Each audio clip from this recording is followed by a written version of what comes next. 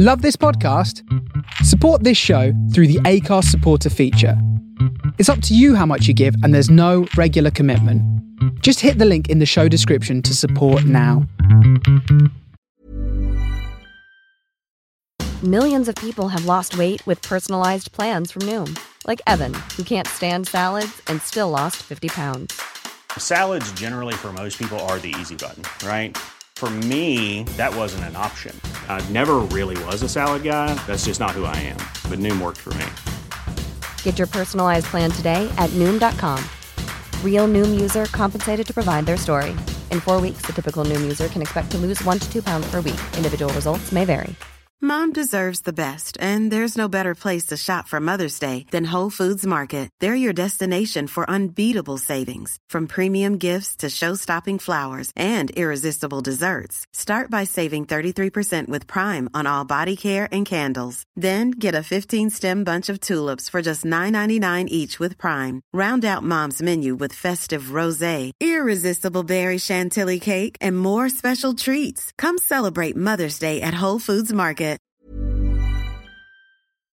If you put our three brains into a vat, this is the film they'd make, isn't it? Yes. Slightly sprawling, slightly incoherent, but the nub of a great idea. Yes. And Just the cast, the best cast of any British film ever made. God, incredible cast. Well, let's start. And then so many thoughts. Let's start. Yes. Let's start. All right, Yes. okay. Yes. Check the recording. Yeah. Britain, an ancient kingdom with legends of violence, cruelty, and torment in its blood. Join your hosts, Ross, John, and James, as they bravely tread where few would dare. Witness their journey into the horrific history of British horror. They are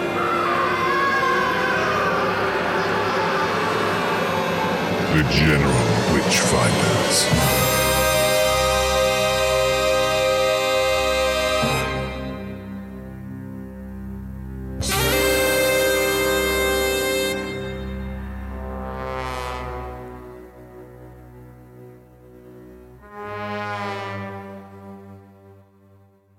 Ladies and gentlemen, goblins and ghouls, welcome back and Happy New Year! If you're listening to this in January or anywhere close to the New Year.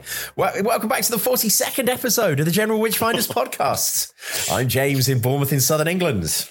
I'm John Pountney, and I'm questioning, when did our last episode go out? Was that New Year's Eve? Yeah, on New Year's Eve when we recorded it on New Year's Eve. Yeah, of course. Yeah, that was it was as live, wasn't it? It was live. Yeah. Okay, so this is effectively as New Year, yes. Yeah.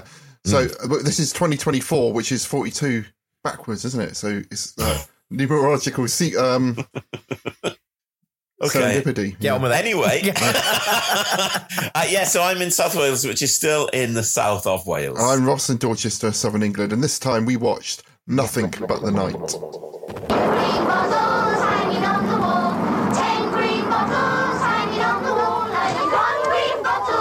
Faces of innocence, happy and carefree.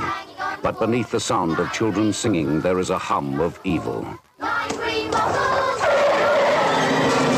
Filling their days with the terror of the night. A coachload of children? I can't believe that. The children were incidental. What? They were accompanied by 3 illustrious and very rich trustees of the Van Tralen Trust. The nature of the killing points to one thing. Ritual murder. I want you to tell me about the fire. No. I don't want to talk about it, please. Try to remember what happened. It was so cool at first, but the fire came faster and faster.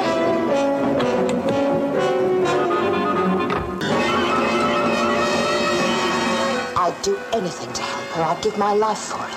But if you're lying to me, if this is some kind of trick...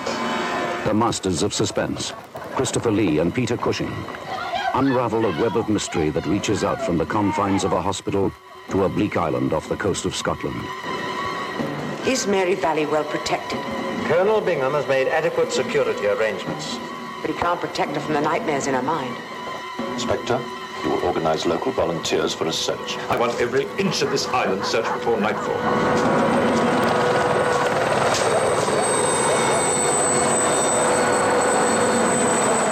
Is it a mother's love or a thirst for revenge that drives her to this island? To be hunted like an animal. While the children play, disaster chills the day. And the night explodes with danger.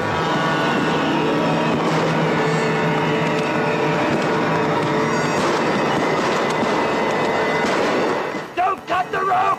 I order you, drop that knife!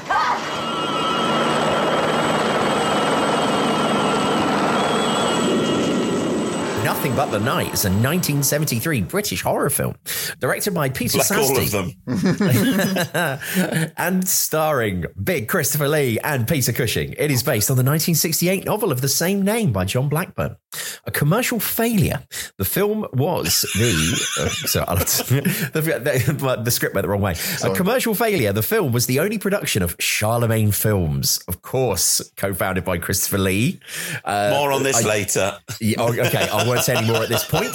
And Anthony Nelson Keys, producer of many Hammer films. This was his last listing on IMDb, apparently. Oh, really? Chris Lee and Charlemagne Films optioned 2 other books by John Blackburn. This is the bit I was going to say.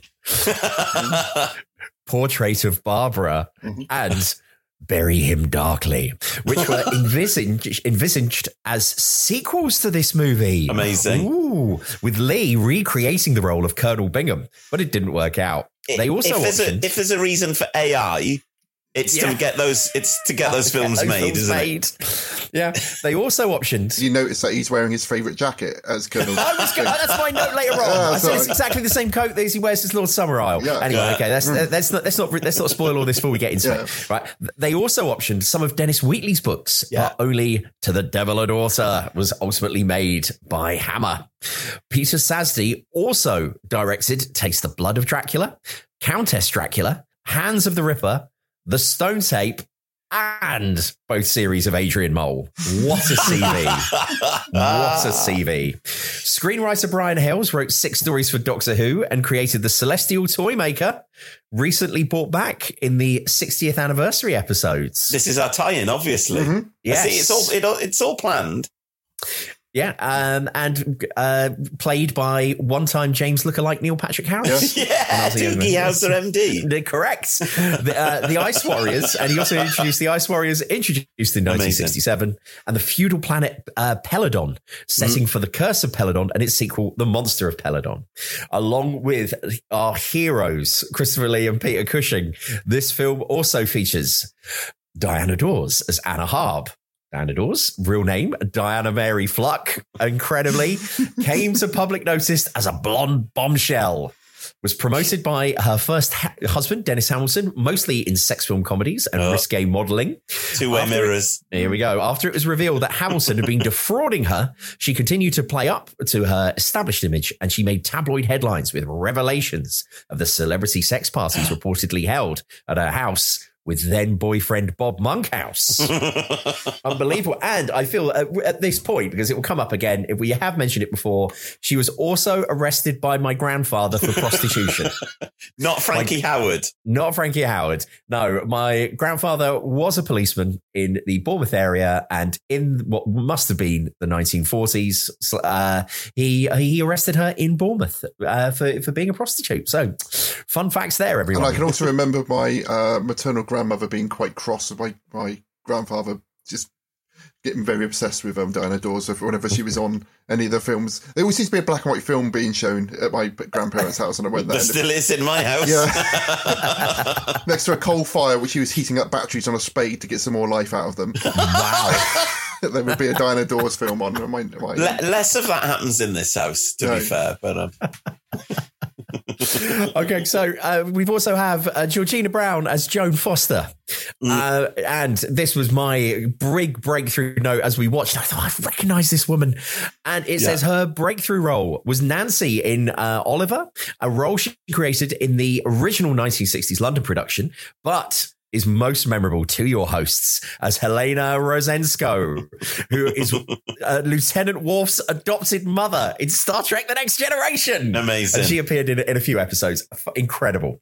Then this film also features, oh my goodness, Keith Barron as Dr. Haynes, playing so much to go into. And Keith Barron is most famous for playing David Pearce in the wildly popular ITV 1980 sitcom Juicy Free, which also featured, who was the main lady in Juicy Free? Gwen Taylor. Yes, Gwen Taylor, who looks weirdly like my mum. Oh, really? It does, yes, Ross was saying. Not so much now. She's a septuagenarian, but back in the 1980s, Gwen Taylor and my mum. There's definitely some DNA mixing going on there. Yes. So then and perhaps in many ways the film's antagonist, and it's quite remarkable, especially if you have been someone who's been brought up in the British Isles, is Gwyneth Strong playing the child Mary Valley. Now, she is most famous when she grew up. She played Cassandra. In Only Fools and Horses. So Nicholas Lyndhurst as Rodney, his wife. So to see her as a girl is weird. And she's also very good in this as well. Probably the best person in it, I reckon. Yeah. Well, more of this later, but Christopher Lee he's not even telephoning this performance in, is he? He only wakes up when they're about to burn him alive. Something reminded him of The Wicker Man, and he was like, oh, hang on. This is why I wanted to make this film. However, Gwyneth Strong also appeared in the Observation segment about Detective Samantha Smith, made for the 1990 series of The Crimson Factor. Yes! Yes, I used to love those bits on The Crimson Factor. That, and of course, The Assault Course. Those are the two most and exciting rearranging bits. the perspex. I was never into that so much. I always found that just quite dull to watch. Anyway, right, but then also making up this cast is Fulton Mackay, who is famous not only for his role Fletcher in Porridge, but he was also in Fraggle Rock. Oh yes, or the UK version of Fraggle Rock. Yeah, which I didn't realise until that the bits where they show American version, the bits which are in like the real world.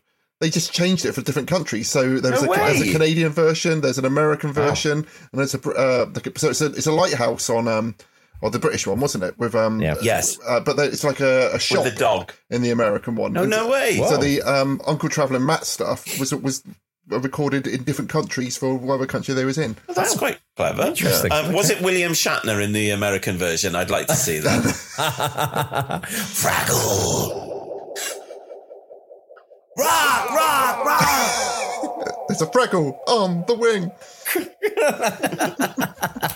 And then also, so rounding out our cast is John Quatermass Robinson as Lord Fawnley, Maurice Perry as Dr. Yates, and then Michael Gambon, aka Dumbledore for many of our listeners, I'm sure. But then also as well the singing detective, more so than anything else, as Inspector Grant. Then we've got Duncan Lamont as Dr. Knight, and then Sheila Fraser, aka Aunt Beru from Star Wars, the original Aunt Beru, as Mrs. Allison. Unbelievable. And then Kathleen Bryan as Dr. Rose and Andrew McCulloch as Malcolm. Not the young Aunt Beru who I got chucked off of a Star Wars message board by saying hubba hubba about her.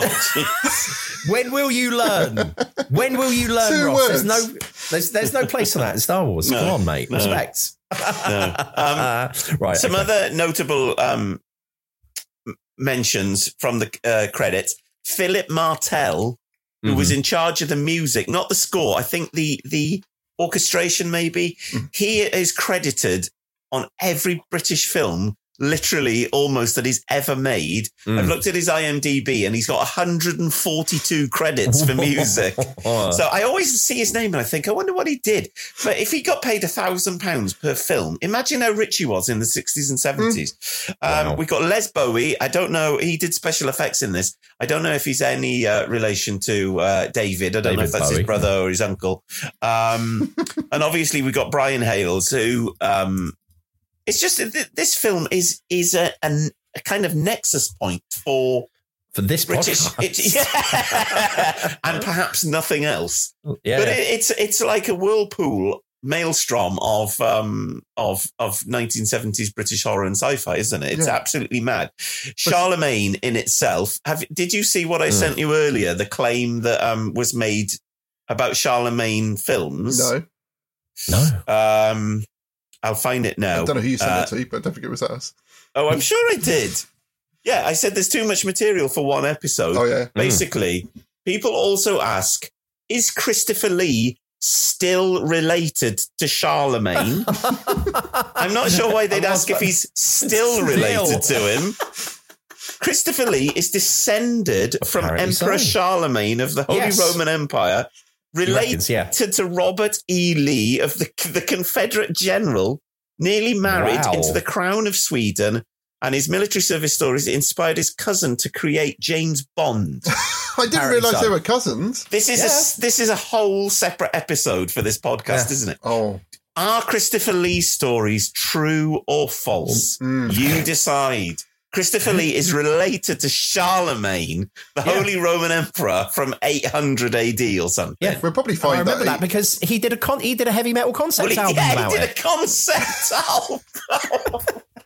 Big Chris Lee is the man. We'll probably find out he's immortal and he actually is Charlemagne. The more I looked into this film, the more I thought this is absolutely loopy. Like, I love that the fact that he's called his own film production company after Charlemagne, but then he's actually related to Charlemagne. It's just mad. I mean, to all intents and purposes, this is a Hammer film if you kind of read between the lines, because it's Anthony Nelson Keys, who was their like kind of top flight producer in the glory years, and then they must have Christopher Lee put loads of money into this, but also, like you said, they bought the rights to this other writer who, when I looked at this other writer's credits on Wikipedia, who is he likened to? James Herbert. James Herbert, podcast favourite. I don't know if that. Apparently, nearly all of his books are concerned with interracial marriages and stuff. So then, but I'm not sure if it's in a positive or a negative light. So, interesting. There might be potentially problematic if we cancelled. Yeah. But gotta say though.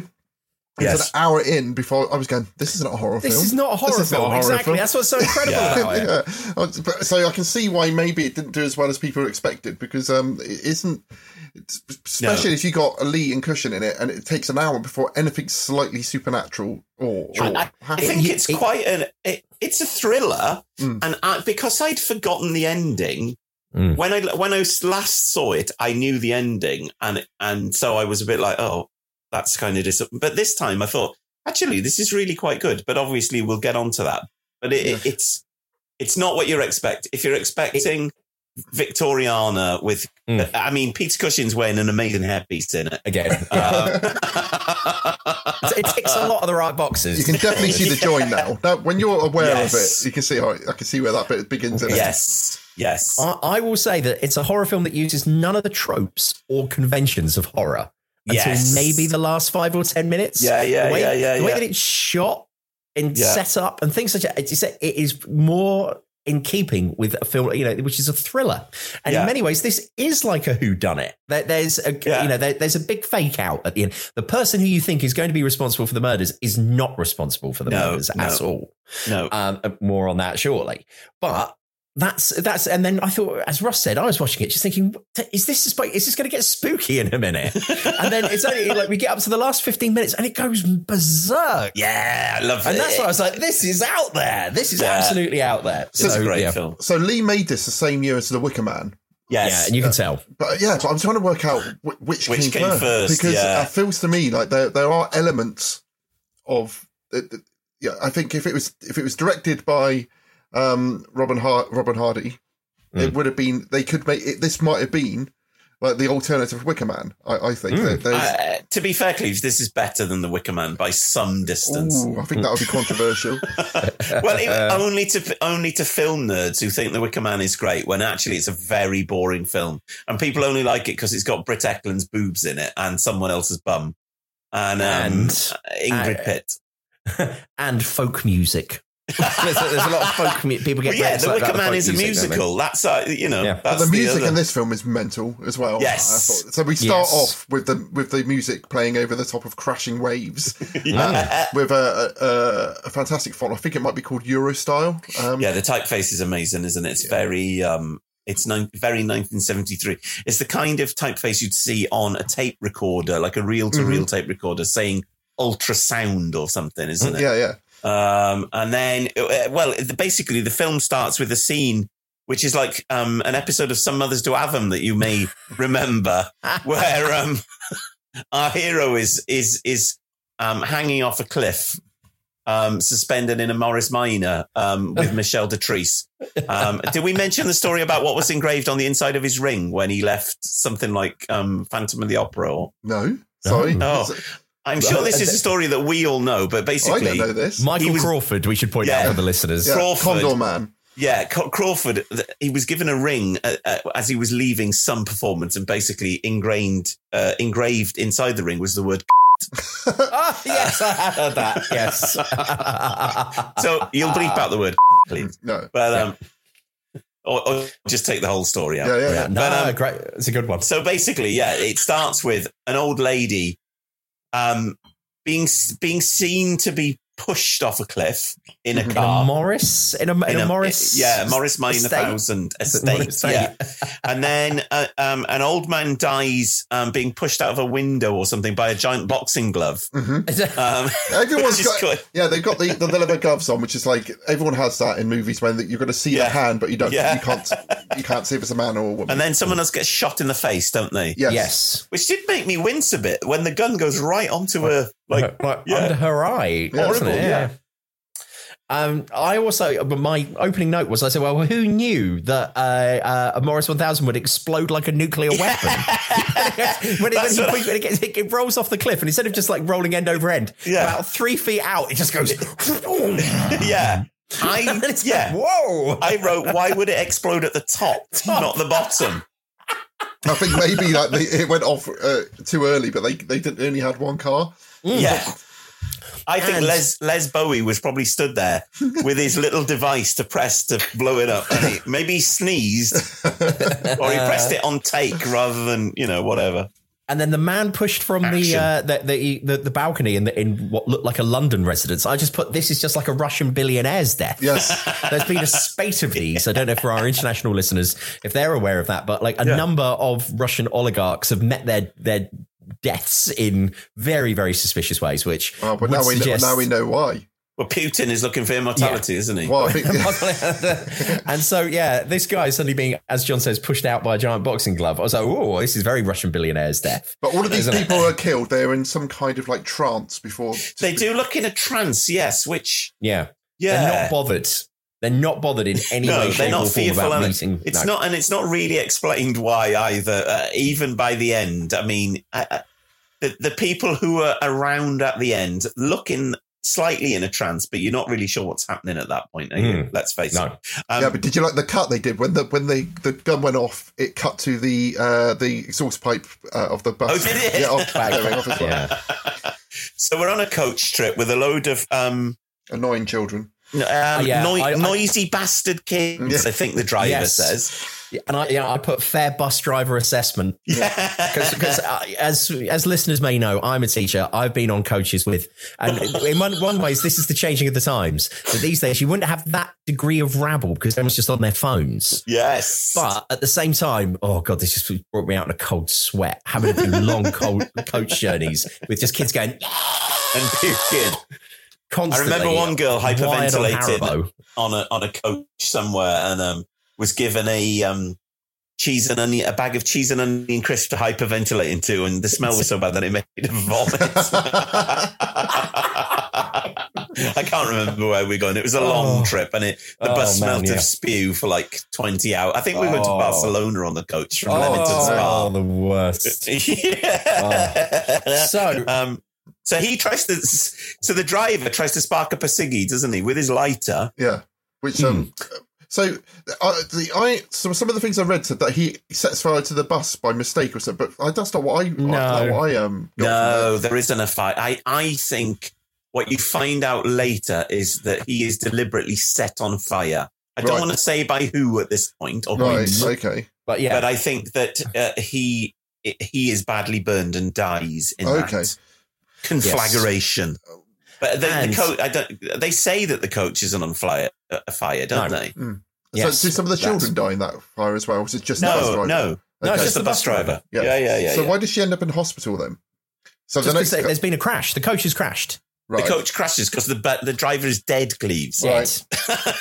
It's on a self-driving coach. We should point out as well that the rabble, the kids are being led in song by young Mary, who is our main character in many ways, and she's getting them all to sing like 10 Green Bottles, which just sounds abysmal. It just sounds awful. And it goes she's on like whipping them up. Yeah. Into a frenzy. And so that's what, and I put, this is like a health and safety nightmare. It's like a public information film from the 70s. Like, kids, don't stand up in the aisle of a coach. Don't sing. That was in a coach. Children, do not sing in a coach. Joviality can lead to death. Yeah, go on, Loz. I just had that material on the seats. I can always remember that being really kind of like spiky and like kind of like and like when you was a kid and wearing shorts and stuff, you really didn't want to have your horrible. No. Do you remember the things on the back of the bus seats where it was so people could scrub out their cigarettes and then drop them on the floor? Yeah. But with those seats, you always know that someone in the past has pissed themselves on those seats, don't you? Oh, and they're made to. Yeah, they're made to look like that, so you can't see the stains on them. Disgusting. And if you would hit the seat back, it release like a plume of dust, which I can only describe as being what I imagine very similar to what was let out of the nuclear reactor in Chernobyl. It's just this. So I've been told by my dentist that I got all microfractures all in my teeth, and I thought that was from when I came off my motorbike and hit the floor. But thinking back now, I think it might be because when the bus used to be idle and it'd be vibrating, I used to put my teeth on the metal bar on the seat, so it would rattle my teeth. But now I think maybe that's why I've got the microfractures. Wow. Okay. Microfractures becoming collections of 5. Microfractures becoming collections of 5. You can't say it very fast, can you? Do you remember that, Cleves? No, what's that from? Micro Machines coming collections of 5. Micro Machines coming collections of 5. You have to the voice of Blur to do it, really, don't you? Yeah. There was a guy, again, any American listeners, you'll know who he is. His kind of shtick in the States was he could talk really, really fast. And so he was utilising lots of ads, saying things at a really fast speed. And the ads for Micro Machines, the little tiny cars, which were a craze when we were 10 kids. minutes. Yeah. That was the TV ad. The ad always finished with him going, Micro Machines coming collections of 5. Micro Machines coming collections of 5. This is the Micro Machine Man presenting the most miniature motorcade of Micro Machines. Plus incredible Micro Machine pocket playsets. Each one comes with its own special edition Micro Machine vehicle and fun fantastic features in this Micro Machine service center and many more. And these playsets fit together to form a perfectly precise Micro Machine world. The Micro Machines, collect them, race them, trade them from Baloo. Remember, if it doesn't say Micro Machines, it's not the real thing. Anyway. Like it was a big selling point. Yeah. James, it's what is it? Generic twaddle or something like that? Oh, we've had another 1-star review since that. Amazing! Come on, bring it on, please. Bring it on. See if it's on there. Is this somebody I've wronged? I don't know. Is this somebody I've upset at some point? If I read it out, that means someone's got to give us a 5-star review in order to cancel that out. It doesn't. No. Come on. 1-star review. This is not a call for 1-star reviews, and you will not get read out just to get if you give us. It really is. It's not. Okay, this is by Dan J. Hardy. 1 star. The one-word title: review. Awful. Great. Just more unfunny blokes sat laughing at their own, in inverted commas, jokes. Deeply banal stuff. Great. Yes. Thanks, Dan. Thanks Dan. for listening, mate. Cheers for that. I'm glad you carried on listening. Craig's assessment. Yeah. Looking forward to episode 43, he says. I mean, Ellis and John, whatever his name is, got on 5 Live talking this amount of shit, didn't they? So maybe we'll... all they do is talk about fucking Queen. Hold on, yeah. So the coach crashes, and we then cut to seeing young Mary in hospital, bandaged head, and we're told that even though she only has superficial wounds, cuts and scrapes, she's out. And Keith Barron, aka Dr. Haynes, who we learn is basically a psychologist rather than a MD. He's a shrink. Yes. He's like, oh, perhaps some hypnotherapy could bring her out of this, so on and so forth. He then decided, or if I seem to remember, he decides that he needs to get permission from this or for this or what have you. Yeah. And that is when we get, and my notes just say yes. And now I remember it's because we then get Cushing and Lee. Yeah. The Cushing has landed. Yeah. Who's in his own department with his own name over the... Yeah. Well, he's got a whole wing, Peter Cushing. Yeah. It's awesome. It looks very, very similar to the high security facility from Life Force, doesn't it? Lots of glass It's basically, I have written, this is what, in my mind, this is what hospitals still look like.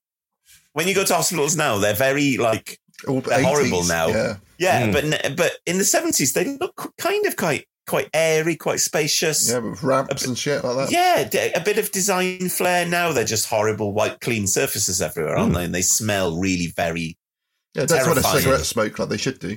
No. So, yeah, we're introduced to Sir Mark. Which one is he? Cushing. That's Peter Cushing. That's Cushing, is it? And then so basically I've put Sir Mark, Cushing and Lee, fine men. Yeah. So we're introduced to them quite simultaneously. Are we at this point? Yeah, they're hanging out. They're hanging out together already when Keith Barron turns up. Oh, really? As pals? Christopher Lee was just trying to bring him on board to help him because Christopher Lee is coming out of retirement in order to solve a mystery. This mystery, which is personal this time. That's the deaths of I noted down the three personal trustees. Yes. Who we are now introduced to. This is Christopher Lee's character from Deathline, obviously, isn't it? In the bowler hat. Yeah.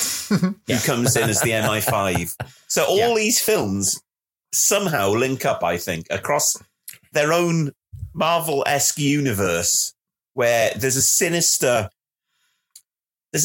world, a sinister underworld in 1971 to 73 London, isn't there? Yeah, and Christopher Lee is the nexus point for all. Well, he is. Yeah, I mean, at one point, one of his alter egos is trying to resurrect the bubonic plague to kill all of humanity. Or is it a case of when he's got the moustache, he's playing the same character? He's a good guy. Yes. No tash. Yes. Bad guy. Yes. Yeah. The Wicker Man isn't in this universe.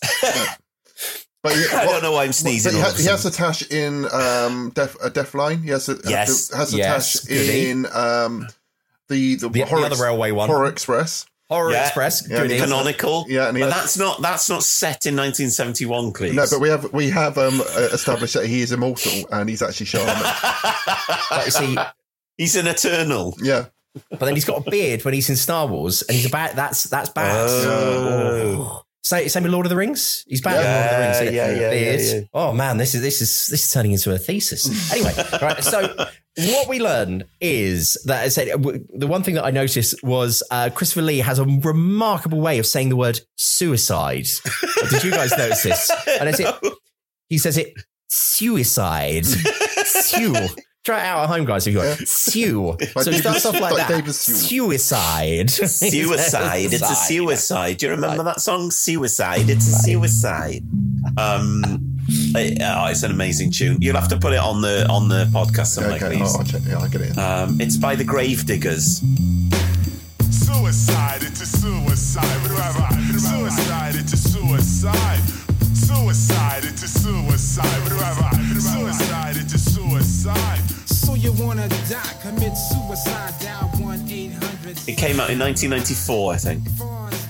Wow. So, so we find out through the conversation of the three men that Christopher Lee wants Peter Cushing, Sir Mark Ashley's involvement, because he's like, there's something afoot here. These three trustees of this charity, which the looks Van after Tralen Orphanage. Which looks after children. We don't learn to start off with that it's set on an island in the middle of Scotland, and there's only about 10 children there. Yes, on the outskirts of Scotland. We don't learn that yet, but that is the deal with it. He thinks that there's more going on than just suicide. And Peter Cushing is, would we say, slightly reluctant to start off with? Well, basically, he's just lost his wife, Helen, and he thinks, what I want to do is sleep in bed with Christopher Lee for 6 weeks while we make this film. Watching Looney Tunes cartoons. Remember? I'll go along with whatever you say, Christopher. Okay. Yeah. Charlemagne, if you want me to call you Charlemagne. Charlemagne, so be it. And then I've also pointed out, my other note just says, Big Chris Lee smiling under duress here, like he's in a hostage video. Like when he smiles, he never looks comfortable, does he? No. As a character. No. Or like as that. a person. Yeah. There is a weird sequence in this where someone says, please, at the end of a sentence. Yeah, like because they realise they've been rude towards them. I thought, why is that a thing in this film that within 5 minutes there's two people and then they never do it again? I thought that's the first time anyone is polite. Later on, when we get to Keith Barron and the reporter, it's that strange kind of confrontational kind of relationship dialogue. they have. Yeah, it was just Is this when she slides onto the floor in a kind of sexual way? Yeah, exactly. We'll get there in a minute. Just to say, the guy who did the voice for the Micro Machines is called John Moschetta Jr. That's him. Yeah, and he was in loads of things, including Dick Tracy. He's no way. And he was in episodes of the A-Team and the A-Teams were his time, like cocaine. Is he still alive? Let's have a look. He's got a big Wilf Lung moustache on the. So look. Great. Well, he was born in 1954. So he's still alive. Yeah, he's still alive. Still alive. Yeah, he's still alive. Sorry, John. Still alive. Have we got to the scene yet where Diana Dawes goes, "You tight little hustler."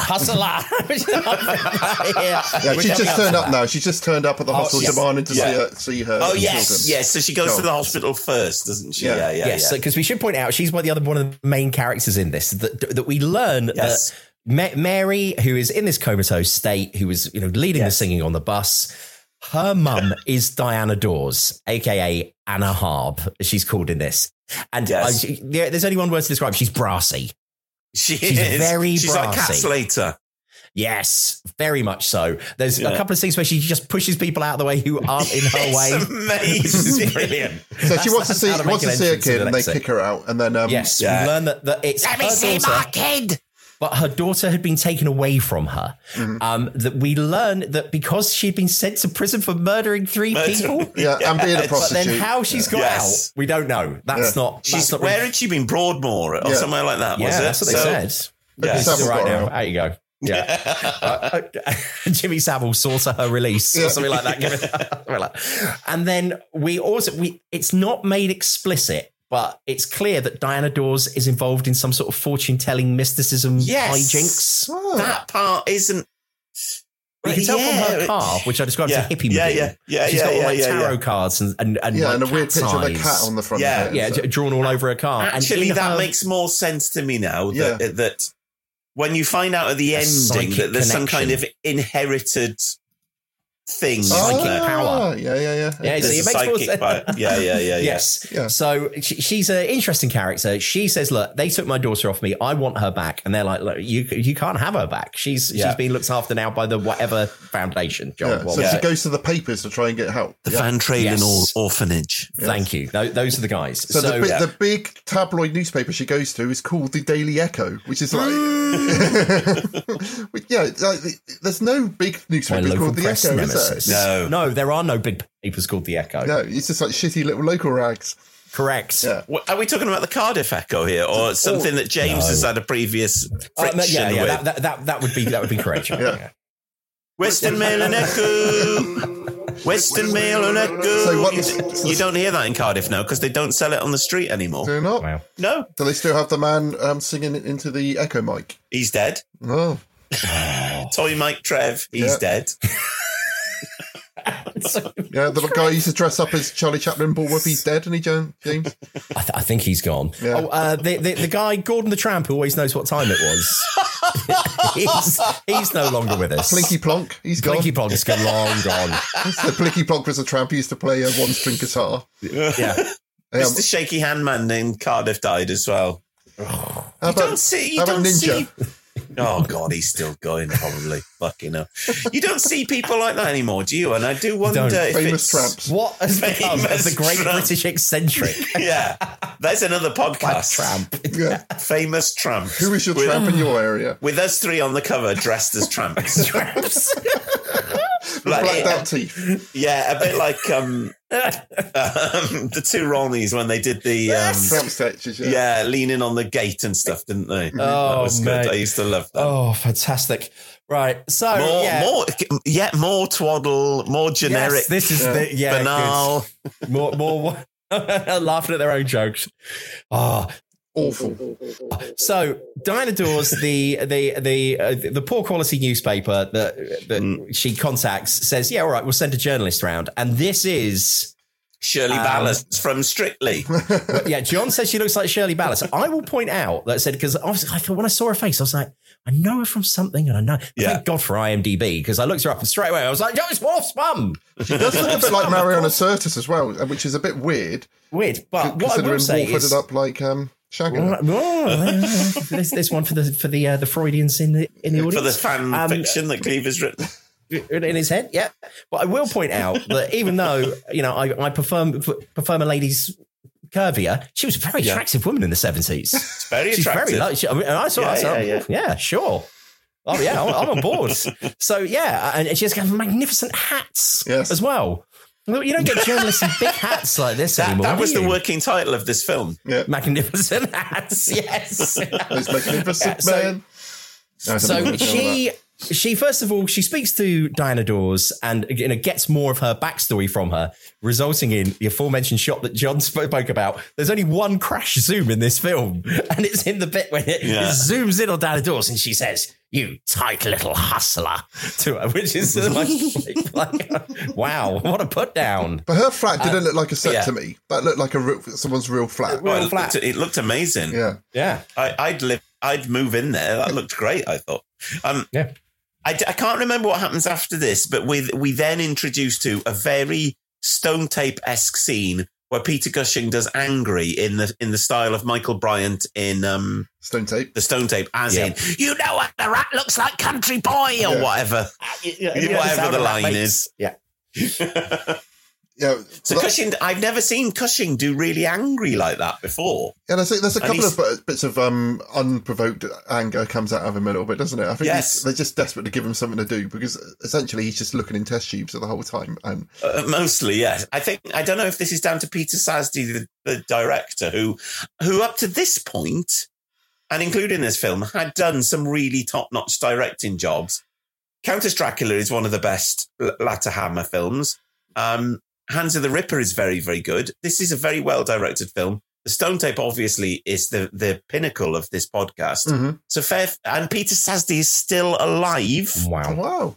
So if we could get him on as a guest or go and meet him, that would be the ultimate kind of thing, wouldn't it? But anyway, where are we up to? I think there's lots of different threads in this film at the moment, isn't there? And they don't feel necessarily very balanced. There's lots of plates spinning. And first time I watched it, I was like, I don't know what's happening. I don't get this at all. But that's every film we watch, Cleves.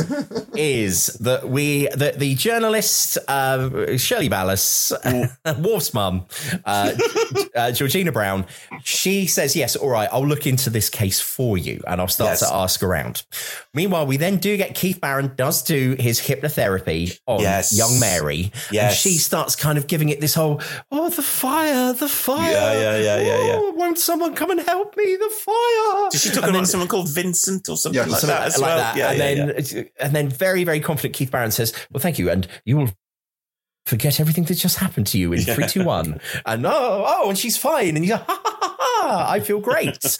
And then they say, "Well, but this is really weird because the coach didn't catch on fire. She's not been in a fire. So where has she got this memory of a fire from?"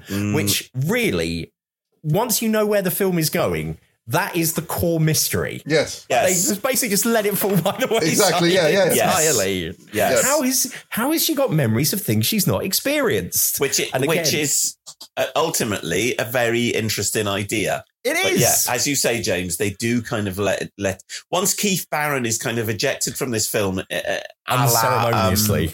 Paul Marion in Psycho, he dies within the first 30 minutes, and you're like, I thought he's, which is quite a brave thing to do because he's a principal character, but then you're just a bit like, the investigation into that part just kind of. But I think maybe what they're trying to do is kind of hide the what's actually going on to try and keep it a bit more mysterious. But yes, but because they do that, you don't know what thread to hang on to, because it's just like you said, there's lots of things up in the air, and you're like, well, I don't know what is the mystery we're trying to solve here. Yeah, so and they're desperately trying to push it all towards Diana Dawes as being. We've got the mother, haven't you? You've got the kid with the false memories. You've got the murders that are being investigated, and it's all. It's. I don't want to say it's badly directed, really, because it isn't. But you're not really sure what's going on at that point, are you? Because there's quite a lot going on. And I think it's quite rushed, maybe, at that point. Whereas later on, there are parts when Diana Dawes is crawling through a bush for the 14th time. They could literally, that doesn't need to be in there, does it? At that point, no. So then we've got. They go down. They go and have a cup of tea in the indoor market. Yeah, Shirley Ballas and Keith Barron. There you go. Who is they? Sorry, once again, me having to be he's the teacher watching here. it on the screen. So Keith Barron, as the Doctor, then meets, inevitably, what's happened is in her investigation, Joan Foster, the reporter, meets Dr. Haynes, who's Keith Barron, and says, well, can you tell me what's going on with this girl? And he's like, I can't talk to you about it in hospital. Okay, we'll meet up outside of hospital. We go to the market. They then have a really weird day at a market, at a covered market, which reminded me of that. It reminded me of that one, guys, that one that's in Cardiff. Mm-hmm. Yes, you know the one I'm talking about. Is it still there? Yeah. In Cardiff Indoor Market. Yeah. So it feels like that, and amazingly, they walk past one of the stalls which has a sign just saying "Live Eels." Live Eels. Which I thought was terrific. And there's a pipe event going on as well. Yes, there's all sorts of weirdness. And so once again, this is a typical kind of getting to know you. As John says, it does give you the feeling that Keith Barron's going to be one of the main characters. And there's more kind of, it's all very mysterious, the human mind. Once again. And then, as Ross mentioned earlier, the next scene is they go back to Keith Barron's flat. And despite the fact that earlier in the day, it's been all business, their conversation has been all business. This is so weird. And somewhat antagistic, I'd say. Guys, would you agree? Yeah, really, kind of really aggressive. Don't you say that about me? Or whatever. And then, literally 3 hours later, they start having sex. And it's like, where has this come from? You don't see that. You see a kind of sultry look from Keith Barron. Yeah, and the music goes all... She slides provocatively from the sofa onto the floor. Yeah. And then it cuts. It's just so But weird. you can imagine if this was a James Herbert-esque novel, that we would have 5 pages of very sex explicit. emails. We'd have a whole chapter. This was my other big bit of notes, though. This is that, first of all, they turn up in Keith Barrett's flat, and I just put, what is going on with his flat? So much furniture. It's the weirdest 70s flat you've ever seen. In that it's for all intents and purposes, it's one big room. But the room is kind of bisected by kind of shelving that you can walk through. And the shelving, the big things that he's got on the top level of the shelving is a large model of a 1920s car and a model of a railway engine. I didn't notice that. It's definitely, I think this is not a set. I think this is a real place, because it's way over bizarre. Set dressed. It's really, really weird. It probably is someone's house. It's a fascinating film. It's a real time capsule, and that's why I really enjoy it, because it looks. A lot of the settings are, I think, just, let's do it in, Jim's got a flat. We can film it there for nothing. Yeah. Oh, okay, great. Yeah, let's go over to Jim's flat. And then it's just, very, very quickly dressed kind of actual place, isn't it? Rather than. But it's interesting, the camera movements in this, because I was watching a thing recently about saying in the 70s they used to do a lot of storytelling with camera movements, but now in modern films they just pretty much lock the camera off. They camera work now is very boring compared to 70s films. Yeah, whereas like on this film, if someone moves, the camera sweeps around to the next place, sweeps around to the next, moves in. It's just a lot more interesting movements on there. Yeah. What about a drink?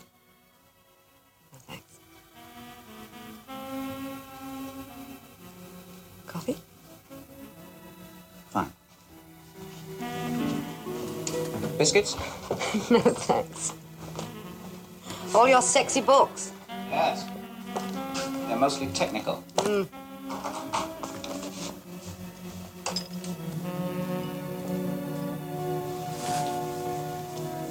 Peter, Yeah. Is Mary Valley in danger? These symptoms are always serious, especially in a child. What's your diagnosis? I'm not sure yet. But I must explain her morbid fascination for fire. A nightmare about a blaze where she practically feels she's being burnt alive. And then the one other bit that I thought I'd really want to stress this is there's the line as as it becomes clear with the sultry sax music that there's that something is afoot here. She walks up to his desk and the line is, she goes, "Oh, all your sexy books." And what I put is, now look, everyone, we watch some ridiculous things on this, and I'm a man. I own a lot of books. I'm not ashamed to say that. I'm very happy. No one has ever walked into my room full of books and gone, "Oh, look at all your sexy books." People just go, "Why have you got so much shit? Why have you got all this?" And his tape recorder. Diana Dawes at this point was 42. Wow. Hard times. People did have harder lives, as we've discussed before. And they smoked like 70 fags a day as well. That is also true. So then there's a scene where all I've written is Dawes, 42, honestly, that's what I've written. Yeah. I'll murder you. So who does she threaten to? You, who does she Hospital threaten? Staff. Oh, is it? Is that what happens? Because yet again, she feels that her daughter is in danger, which again, what we now know from about the end of the film is probably like some kind of psychic link, etc., etc. Well, again, that's never really expressed. And she turns up at the hospital and says, "I'll bloody murder you," so on and so forth. And then it's another one of her incredible storming out sequences where she pushes people out of the way who are not in her way. Yeah. Yes. And then we suddenly see, dun, dun, dun, Keith Barron has been killed by some costume jewelry. Yeah. It's really weird to see what's going. It just looks like he's got like a hairpin in. Yeah, a big star on it, yeah. But yeah, it's clear he's been stabbed through the brain by a hairpin. Thus, and it's like, oh, shock. So I wasn't expecting that. I'd forgotten that happens. And I thought, oh, that's it's the first of two big surprises for me in this film. Yes. And I watch so many of these films that I know them like the back of my hand, and I'm not surprised very often. But this film surprised me twice, which, fair play, is a lot of surprises. It's a lot more surprises than anything, really, these days. It's worth pointing out that Joan Foster, the journalist, she is utterly nonplussed about his death. Yes. When you see her again later on, she makes no mention of him whatsoever. Maybe she was just doing her journalistic duty to try and get the scoop on the story. It might have been cut out. But I'm sure at one point later on, she said to Peter Cushing that she loved him, and I thought, she said she liked him a lot. Yeah. But they only met each other for the process of one day. Yeah, exactly. Yeah. So yes, once again, what the film leads you to believe is that Diana Dawes has killed him. Yes, with the hat pin. Yes. And we then see that what we're then told as well is, after all this, is that young Mary is now being whisked back to Scotland. Mm-hmm. They are taking her back up to Scotland to the orphanage. And then that is when we cut to Diana Dawes and her hippie mobile is clearly heading to Scotland as well. Like with Nell and I making time on the M1. Absolutely that. And John, I love seeing 1970s motorway footage. Yes. Because there's just nothing on the roads. No. You could literally sit down in the fast lane and have a 3-course meal and get through in time. There's just no cars on the road. No. It's beautiful to see. So we have a good bit of footage of Diana Dawes bombing northwards. Yes. And then Christopher Lee and Pete Cushing believe,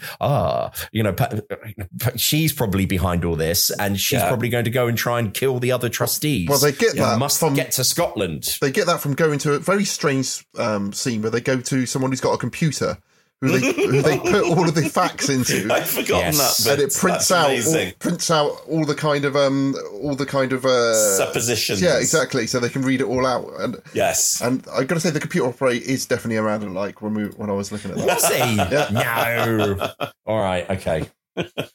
I'll take we move to Scotland, and then for some reason the music starts referencing 10 Green Bottles again, which like it was on the coach, because I just thought that's what they were singing on the coach. Yeah, so I thought, yeah, but it is an odd choice. I'm not sure about that one, please. Yeah. Well, it's an odd choice because it's not it's not referenced again, is it? It's like you're referencing something that you then forget. Oh, no, later they keep on. bringing it back. It's a recurring theme. It's a motif. A motif. But it doesn't. It's not revealed in the storyline, is it? But I think so. It's talking about all the people they're killing off. Are there 10 of them? I'm not sure. But if there is, that would make sense. But I think that's what it's referring to. Maybe we found that out. Hey, it's Danny Pellegrino from Everything Iconic.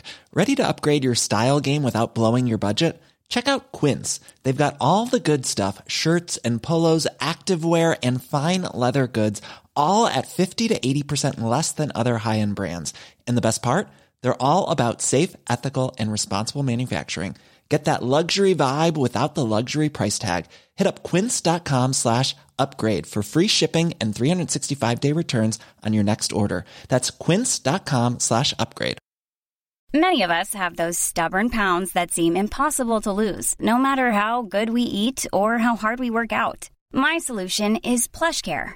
PlushCare is a leading telehealth provider with doctors who are there for you day and night to partner with you in your weight loss journey. They can prescribe FDA-approved weight loss medications like Wegovy and Zepbound for those who qualify. Plus, they accept most insurance plans. To get started, visit plushcare.com/weightloss. That's plushcare.com/weightloss. Hey there, it's Michelle Norris. I'm host of a podcast called Your Mama's Kitchen. When I travel, I'm usually looking for a way to find a taste of home when I'm not at home. And one of the things I love to do when I am at home is entertain. And Airbnb allows me to do that. When I was in California recently, I rented a house that had a great kitchen. And when we were sitting around the table, we were all thinking, we're in someone else's house. Someone could be in all of our homes as well. If you have a home, but you're not always at home, you have an Airbnb. Your home might be worth more than you think. Find out how much at airbnb.com/host. Millions of people have lost weight with personalized plans from Noom. Like Evan, who can't stand salads and still lost 50 pounds. Salads generally for most people are the easy button, right? For me, that wasn't an option. I never really was a salad guy. That's just not who I am. But Noom worked for me. Get your personalized plan today at Noom.com. Real Noom user compensated to provide their story. In 4 weeks, the typical Noom user can expect to lose 1 to 2 pounds per week. Individual results may vary.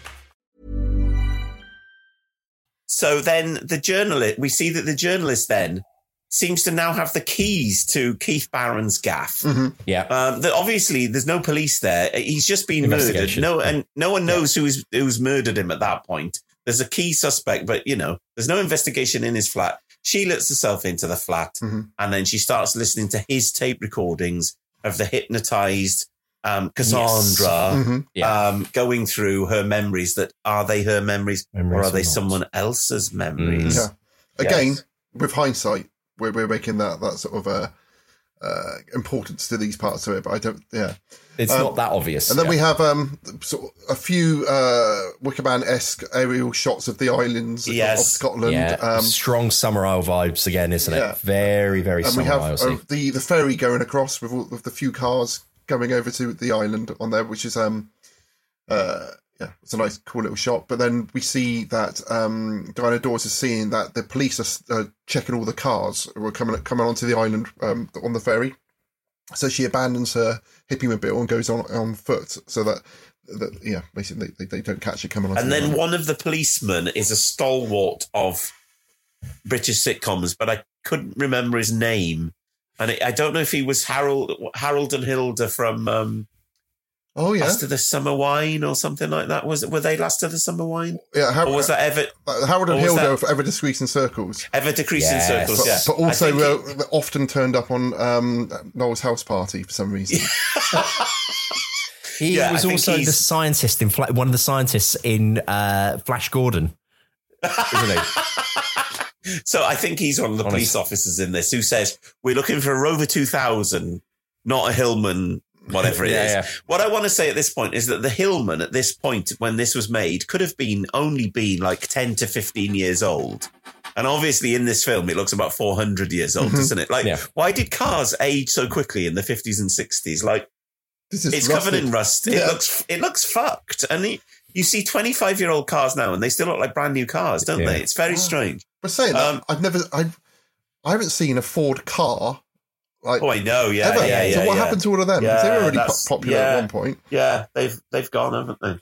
Yeah. So then, Gwyneth Strong, TV's Cassandra, is back in the mansion or whatever it is. I mean, it doesn't look like an orphanage, does it? It looks like a mansion. And the lady who is Luke Skywalker's aunt, foster mother.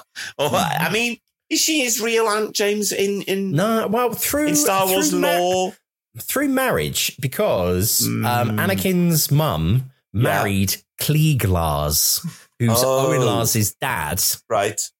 And Owen marries Aunt Beru. Yeah. Right, so okay. And it would be the last place Darth Vader would look. Because he was so traumatised by all that, Ross. He doesn't want to go back to the scene of his trauma. Where the, what were they called? The Tusken Raiders. Tusken Raiders. So she brings him some hot milk and biscuits for the little girl. I can't imagine anything worse than hot milk. It sounds absolutely disgusting. Yeah, I can remember as a child, a couple of times people would give it to me thinking it was a nice thing to do, and you always like, Who were these people, Cleves? The thing that I really hate about any hot milk drink, and I don't know why I say it, but I hate the skin that you get on hot milk. God. Yeah. I've always had to peel it off. Ugh. And when I'm trying to clean it out the bottom of a pan when it's gone all yellow. The smell of it. Good God. This is what the listener tunes in for, isn't it? So then we're introduced to Kathleen Byron, who has previously starred with our friend Peter in Twins of Evil, where she plays his wife in Twins of Evil. She's also famously Sister Ruth in Black Narcissus. Amazing, pivotal performance in that. And then I've just written, Jet equates speedy response. Yes.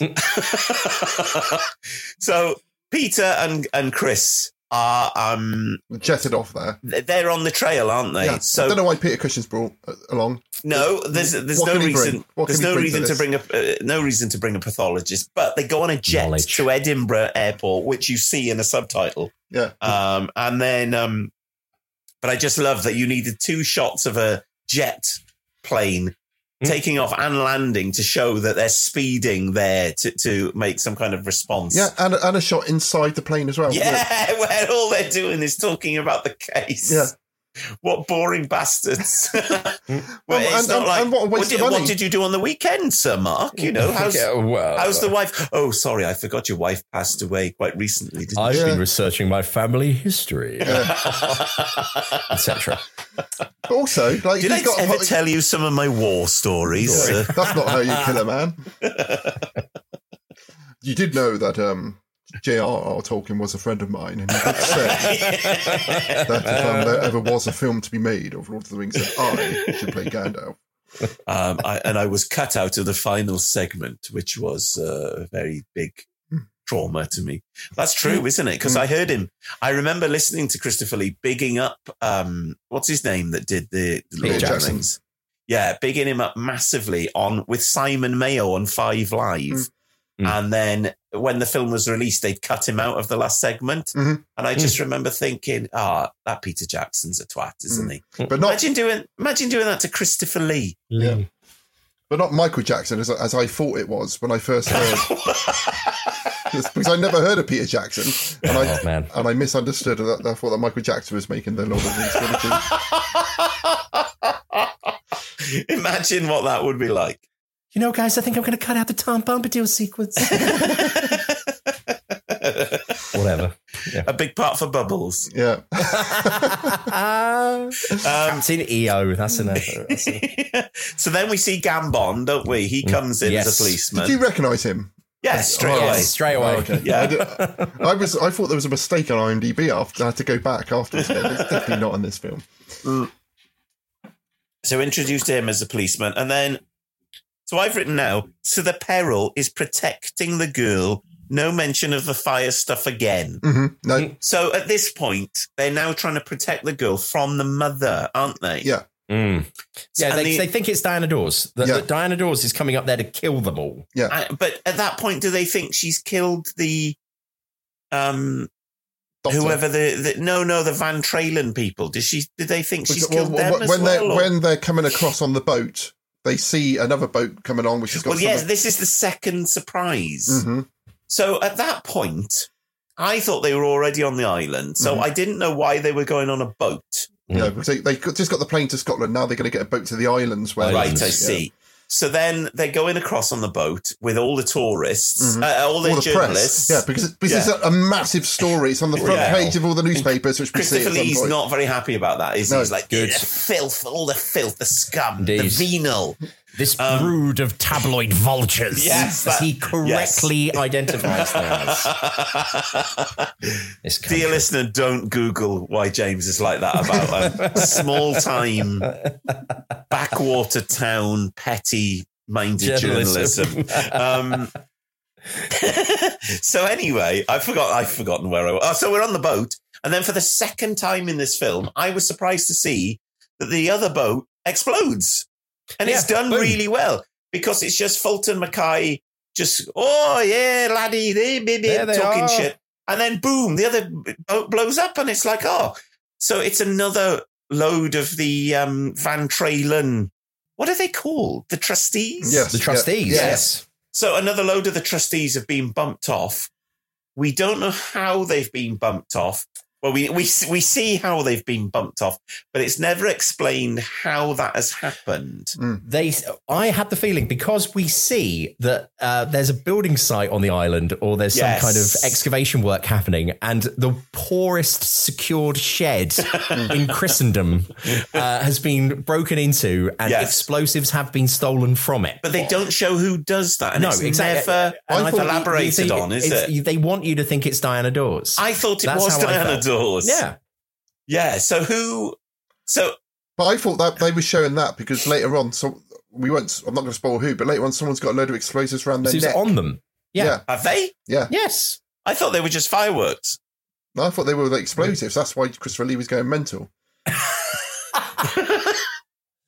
Anyway, it's not too important. Yeah. Right. Okay. I'm coming. Yeah. Following this explosion, they decide that they've got to ramp up. They have got to scour the island for Diana Dawes, who has somehow managed to evade capture. And the journalists are all very sassy to them about how many coppers they've got looking for it. My notes simply say they needed my granddad on this search. He would have sussed out Diana Dawes in seconds. He got previous. Under the pier. Yeah, you got it. Ted Ruffle would have got him. Right, but anyway, so yes, the search intensifies. They can't find her at all. They keep cutting to her, like scrabbling through the undergrowth with like some really, really dramatic music for not very much dramatic stuff. No, she's eating an apple, then she eats a chocolate bar. During this process, you hear the immortal phrase "cottage hospital." Yeah. I'd really love to visit a cottage hospital because they're in every Doctor Who story between 1970 and 74 has got a cottage hospital in it. And it's like, what is a cottage hospital? Well, I was talking to my daughter about one of those just the other day because she was saying, we was in Dorchester Hospital. Yes. She said, is there a hospital on the island of Portland, which is just off there? And I said, I think they got a little cottage hospital. But what is a cottage hospital, please? It's just a little small hospital where people can go, and if they're not near a bigger hospital, to go and get treatment. And I think a nurse or doctor goes there for certain. Is it more comfortable than a normal hospital? Because cottage to me makes it sound quite cozy and nice. And kind of, cottage hospital. That sounds... I'd quite like to go to a cottage hospital. So I went straight to a cottaging when you started talking about... You would. Well, obviously, yeah. Right. So what I should also point out is at this point in the film... And take that out as well, because it's offensive. To who? Cottagers. Cottagers.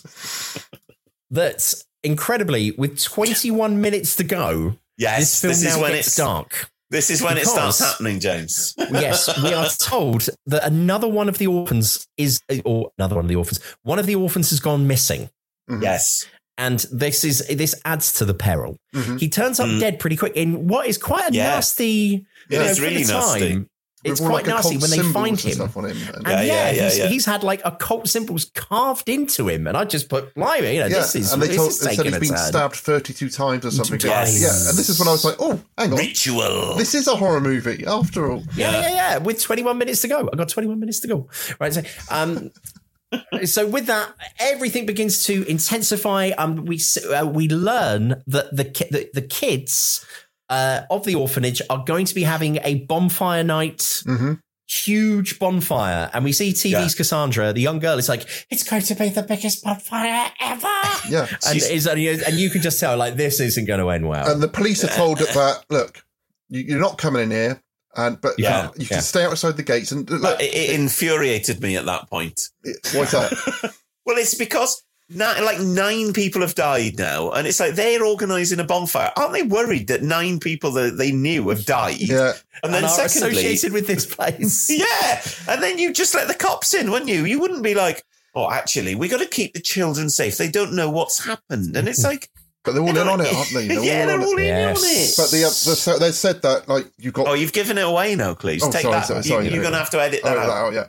But essentially, they're told that your police can just patrol the perimeter because on all sides we've got a fence, apart from the back here, which is just the sea, and we're on top of just a sheer drop, into the sea, which is the best place to have an orphanage with children running around, isn't it? Definitely, 100%.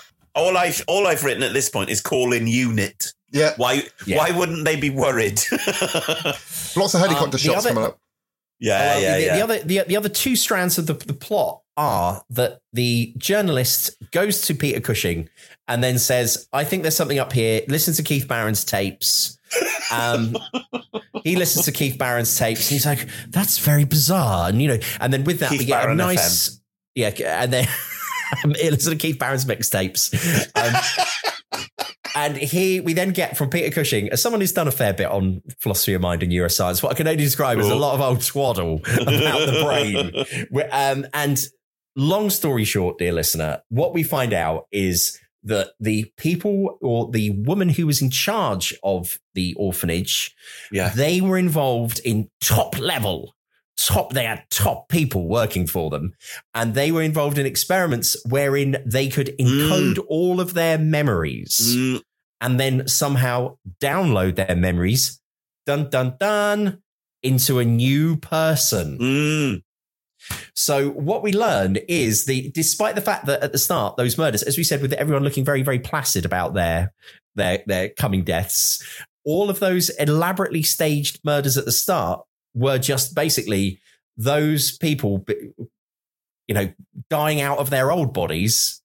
Yes. Because their memories have already been encoded somewhere else, and they are now going to be downloaded into the fertile minds of the young orphans. And I took it that they'd been wiped. That's why they were like passive and not moving. Exactly. It's been a download. Yes. Yeah. So their brain, their memories have all been downloaded. Did they explain how? No, as I said, it was just twaddly business to do with hypnotherapy and things like that.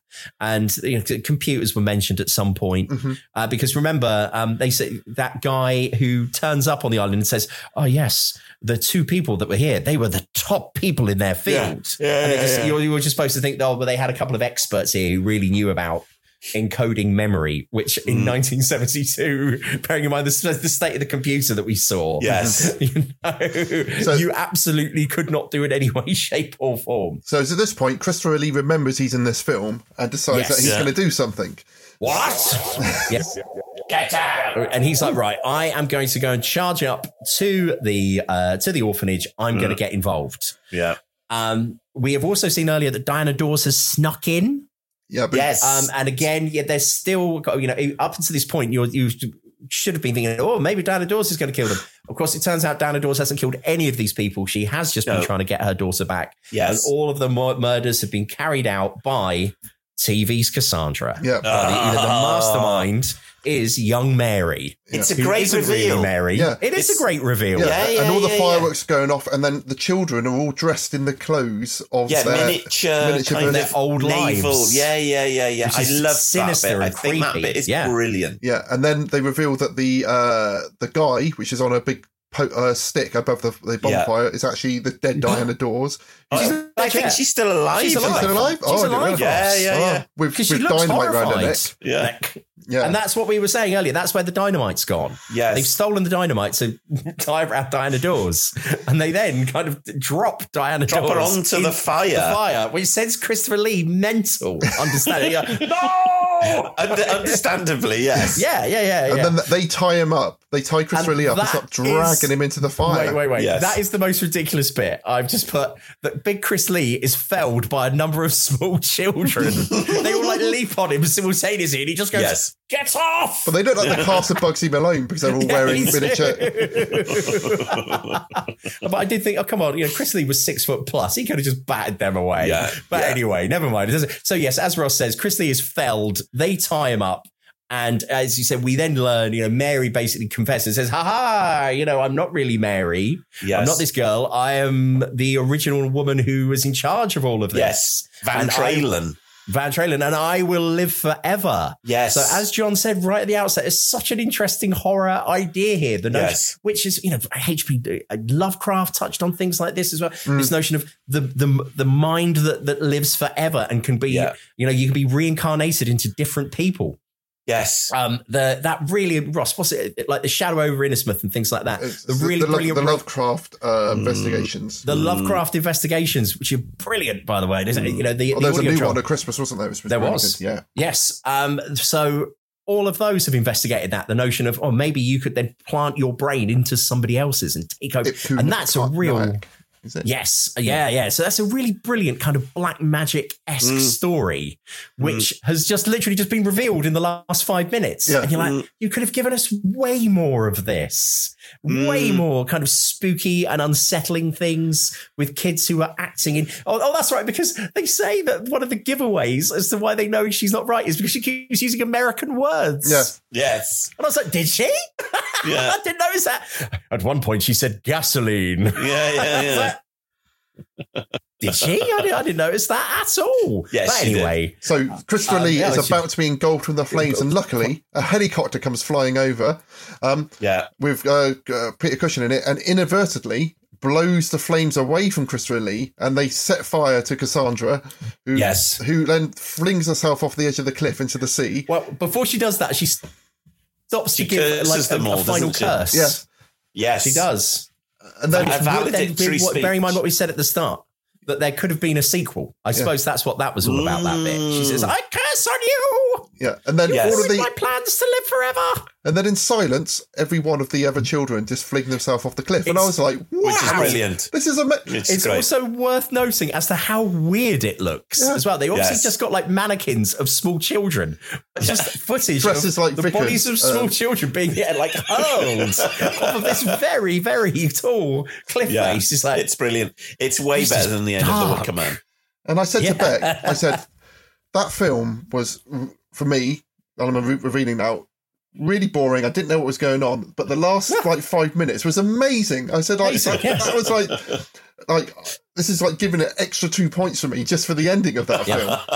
The ending is brilliant. So many ideas. Yeah, I don't think if I wasn't watching this for this, I wouldn't have got to the end. I don't think. So I just think. Really? It was, but yeah, I love the ending of it, and I feel like this could have been an amazing film if it just was a bit more exciting. Taut. Yeah. Getting up to the end. Yes.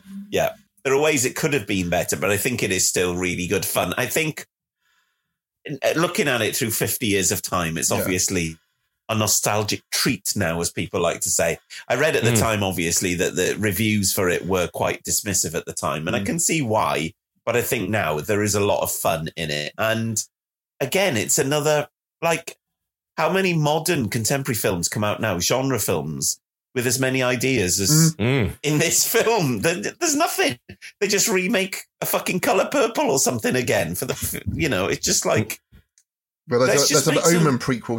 I just saw a trailer for. Oh, for fuck's sake!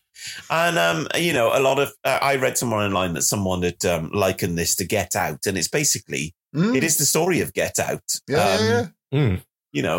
It's there's nothing original now, whereas this is There's loads of original ideas in this. There's almost too many original ideas in it. Yeah. And yeah, so what do we think of scores? Scores on the doors. Ooh, we go. I'm gonna give it a 3. Yeah. Because I really enjoyed like the where is this goingness of it, and there was some absolutely. I said the cast alone, and it really is a curio. If you're into this sort of thing, guys, you've got to seek it out. It's really interesting. It's very watchable. But unfortunately, as I say, you do think, the promise here, the potential of what you could have done with this story. So yeah, it's a 3 for me. Yeah, I gave it 3 as well. It was going to be a 1 up until like the last, like I said, at the end. But it was an amazing ending. I love the end of it. Yeah. All right. The cats come in. Yes. Hey! I would. So relative to other things, what have I given 3.5 to, please? So look. You gave Curse of Frankenstein a 3. All right. It's way better than that. You gave Quatermass 2 a 3. Really? Yeah. Ghostwatch a 3. Oh, God. My marking is not very consistent, is it? You gave the Oblong Blocks a 3. Wow, oh that was generous. Terrible. Quatermass 2 is amazing. You gave Beast Baby, episode of Beast Baby, a 3.5. Yeah. You gave Night of the Demon a 3.5. Okay, this is probably a 4 then. Mm-hmm. Okay, but I think that Quatermass 2 should probably be a 4 as well. You can't retrospectively change them. I'm afraid these scores are set in stone. Yeah, I think this is. I mean, like we said, this is a kind of a cult favorite for us, isn't it? Because of all the stuff around it. You could probably research and write a really interesting book about how this film got to be made, because there's so much going on in the background to this. Brian Hales, the director, Christopher Lee produced it. The other guy, Nelson Keys, produced it. All of the cast is amazing. There's a note here I forgot to mention. The scene with the fireworks and the bonfire must have been particularly traumatic for Diana Dawes, because it says here, Dawes returned to Britain in 1961. She narrowly escaped death at a Guy Fawkes at Night party. What? Where the fireworks are accidentally ignited indoors. The house was destroyed and 3 people died in the fire, and another one had a fatal heart attack, and Dawes was slightly injured after escaping through a window. What the Wow. And then they tied her to a stick and set off a load of fireworks near her and dangled her over a bonfire. Wow. Yeah. That's mental, isn't it? That is Wow. a hell of a story. Bloody hell. And are you aware of the Diana Dawes treasure? The what? The Diana Dawes what? Treasure. Apparently, they think that she had £3 million hidden in various bank accounts around Europe. And she left her son like 1/2 of a code which would say where the money was kept. And there's been a whole TV documentary about trying to decipher the code to find where all this money's hidden, but they've never managed to find it, because that's mad. It's one of those things where the code is almost impossible to decipher if you've only got one side of the key. So out there somewhere, the Diana Dawes millions are waiting for someone to find there you them. are, kid listener. If you're stuck for something to do on these cold January nights, maybe you can try and discover. Yeah, but you probably open up the safety deposit box and it would just be a load of Super 8 films, won't it? And no, it would be it would be a creature made of sludge, which would then follow you back to your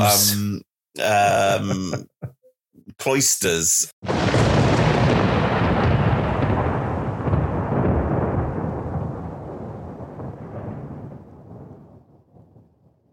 Spoilers for the most recent Ghost Stories for Christmas coming up now. So, something horrific. Did anyone watch anything over the Christmas period? Yes, we did, Ross. We did. What did we watch? We watched the Lot 249. The newest BBC Ghost Stories for Christmas. Yes. By friend of the show, Mark Gatiss. And it was excellent. You enjoyed it? As usual. Yeah. With his Christmas. I really enjoyed it. Superb. I thought that they showed the mummy too early, personally. I felt like, because the mummy seemed to be, I felt like often on the Ghost Stories, they they hide off the monster to the right at the very end, don't Yes. they? The review of it. But you did see the mummy quite early in this. There was another mummy, obviously, which was the big twist. Yes. But Maybe we should say spoilers before we. Okay. I think there's spoilers for the most recent Ghost Stories for Christmas coming up now. So I've reread the story. I finished it last night. It sticks very closely to the story, pretty much, except that it takes out the fact that the character with the double barrel name, something Lee, his sister is meant to be engaged to Bellingham. Oh, and obviously, what you have in the Gatiss version is more of like a homoerotic subtext going on. I think almost between the three of them, isn't it? Text. It wasn't really a subtext, John. Yeah. But otherwise, he lifts, not that he lifts in a negative way, but actual big chunks of dialogue are recreated and stuff. So that's quite interesting. And they pop homes in it as well. Yeah, I enjoyed that part, but I saw that people on Twitter who are joyless and have very sad, petty and empty lives thought that was too much. But I thought it was good fun. I enjoyed it. I just thought, why not? Yeah, and I thought you looked like Holmes in the illustrations from the start. Yes, and I like the notion that this was like the proto Watson. He could have been Watson. He could have been Watson. He's like, I need a doctor. The idea of a doctor being at hand, and he's like, no. I thought that was great. Yeah. I think that I think it was a bit of a shame to kill him off at the end, because I'd be more than happy to watch 6 episodes of a genre series like this. There's nothing like this on TV anymore. We get 1 episode that's 30 minutes a year. Please, TV commissioners, let's not have another series about antiques dealers in a fucking van going around Dorset. Let's have a drama starring Kit Harington that loads of people will watch, where he investigates stuff in Victorian Britain. It'd be amazing. Make him the next Bond, I think. Oh, really? It's too short. It's too short to be the next Bond. But I think he's great. He what was that show on Netflix when it all takes place in the interview room? The first one, it had David Tennant in it. I think it's called Criminal. Oh, I've no idea. It's really good, worth watching. So the whole thing is every episode is just in the interrogation room. So it takes place, and it's like you're seeing what's behind the two-way mirror and in front of the two-way mirror. And the first episode is David Tennant, and like for the first half of it, all he says is no comment. But you just you just know he's evil, all the way through it. I hope you hear other dialogue other than just no comment. Yeah. But when it's about them trying to work out what they need to say to him in order to get him to break that thing, and it's really clever. But there was an episode with Kit Harington where he's been accused of rape, and it's one of those things where you feel like it would be my absolute worst nightmare to be in a situation where someone's accused me of something, and like there's no way of me trying to how do I prove it if it's just someone else's word against my word, and it's really good, really worth watching, and seeing that after seeing him in Game of Thrones just makes me feel like he is actually he's really, really good actor. And I've never seen Game of Thrones, but I thought he was very, very good in this. Yes. Speaking of Sherlock Holmes, I listen to a podcast at the moment which I really recommend called Sherlock & Co. Has anyone heard of this? Watson, heading back to the road. Watson, come on, bring him back to the road. Yeah, 2 secs. Whoa, he's not coming with us. He can, he'll make it. It's not too bad a wound, to be honest. That shelling's getting close. Move, now. We have to take him. We don't have to do anything. Leave him here and move, now. Now! He's a kid, he's just... What was that? What's he got? What did you just do? Oh, shit! Run! Run! Run! Get out of here! John! Somebody help me! Somebody help me!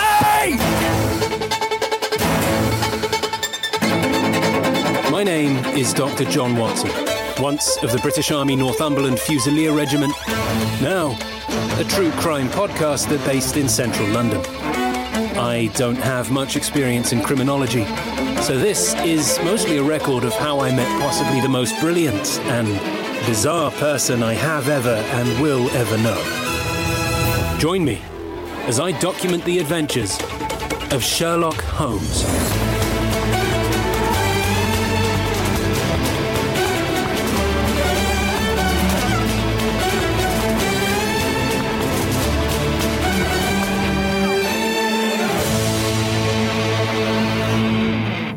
the original Sherlock Holmes, it was all Watson writing about it was Watson's memoirs, wasn't it? And then when that's correct. When Stephen Moffat and Mark Gatiss brought it back, he was a blogger, and it was basically his blogs. Yes. So now someone else has brought this out is that Watson is a podcaster, TikToker. No, he's a podcaster. So he's doing a true crime podcast. And it's all done, so you can hear the microphone, him turning the microphone on, and a bit of like it banging around and stuff. And yeah, it's really good. It's really up to. It's literally like the Christmas episode comes out at Christmas, so there'll be a story happening at New Year's when it's New Year's and all that kind of stuff. So it's as if it's happening now. His persona is on Twitter, so he will read out people's tweets and stuff like that. But it's still happening as well. But it's also this sounds cheesy, but it is a laugh out loud funny. I found myself listening to it and actually laughing at it. The humour in it is really good. So it's good. It's worth listening to. Yes. And the solve crimes, like looking at people's Instagram accounts and things like that and stuff. So it's a really good, modern, up to date version of it. And each episode is only about half an hour long. And they usually, is it based on any of the Conan Doyle? Yeah. So they've had the mystery of the cardboard box, the mystery of something Bridge, Thor Bridge or something like that, which I think's I think that's an original story, but obviously all made modern and up to date. But it's one of those things where like every time a new character comes on, I'm going, this is Moriarty, and they go, no, it's not. Oh, this is that's definitely going to be Moriarty. And so, but the irregulars are like homeless people. So like he would go and talk to like, the homeless people and stuff like that, and like that kind of stuff. It's really good. I recommend that. The Lucy Worsley 3-part thing over Christmas about Conan Doyle was very good as well. If anyone wants to find that on the British iPlayer, foreign listeners abroad, get a VPN. No chance. And I didn't watch it, but there's the Hound of the Baskervilles live thing. So Mark Gatiss did like a radio play of Hound of the Baskervilles, but they filmed it so you can watch him doing it. So that might be worth watching as well. Cool. Right. So what's next? Okay, so next time on General Witchfinders, on episode 43, we will be bringing you 28 Days Later. Will we? Yeah. Really? Yeah. Have you changed the list again? No, you both agree to this. We are going to be bang up to date to the early 2000s with Christopher Eccleston in 28 Days Later. I remember going to see it with Simon Griffiths, and he came out of the cinema and said, I could have stayed at home and watched Casualty instead of this. We'll see if he's right. Yeah, and I'm going to try and release it in 28 days' time, so that'll be good. But all right, until then, very good. Happy days on that bombshell. Thanks for listening, everyone. Thanks for the 1-star reviews. Yeah, don't keep doing that. It upsets me. Keep them coming, guys. Don't. No, if I keep talking over Cleves, he can't edit me out, surely. Yes, Can he, Cleves? Easily. This is one different track. Right, bye. Bye. You have been listening to The General Witchfinders.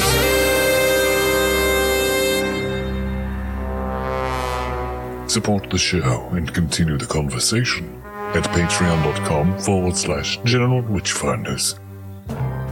Subscribe and spread the word at generalwitchfinders.com. Farewell, and don't have nightmares.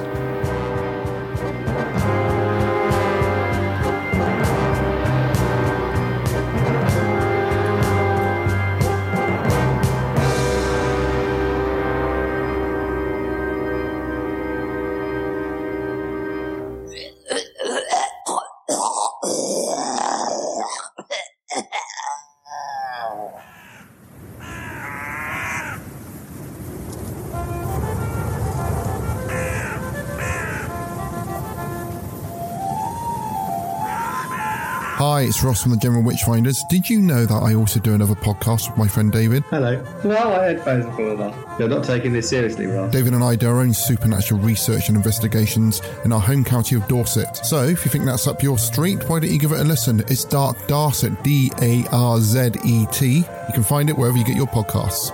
It's not natural.